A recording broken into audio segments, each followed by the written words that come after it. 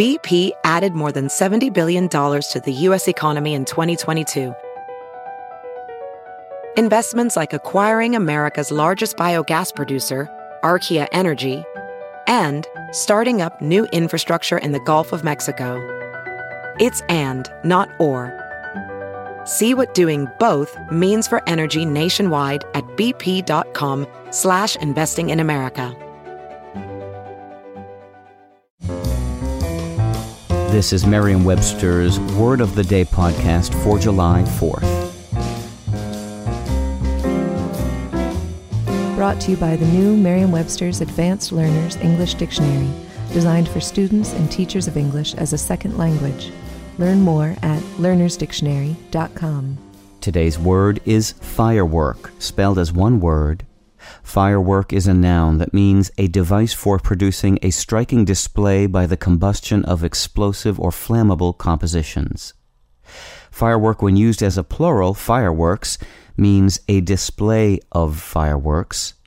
Also as a plural, fireworks means a display of temper or intense conflict, or, more broadly, a spectacular display. Here's the word used in a sentence.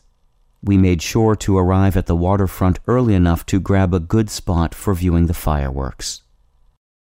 The word fireworks burst upon the scene in the 1500s as a reference to military explosives, a sense that is now obsolete. These explosives were originally used as weapons, of course, but soon they were also being used in explosive displays celebrating victory or peace. By the late 1500s, people were oohing and aahing over fireworks, as in this text from 1575. Fireworks shewed upon the water, the which were both strange and well executed. Figurative uses have been popping up ever since the 1600s. In addition to the angry explosion sense, fireworks can also refer to a spectacular display of musical, visual, or verbal brilliance, as in an outstanding album bursting with spectacular musical fireworks. I'm Peter Sokolowski with your Word of the Day. Visit the all-new learnersdictionary.com, the ultimate online home for teachers and learners of English. A free online dictionary, audio pronunciations, custom study lists, and interactive exercises are available now at learnersdictionary.com.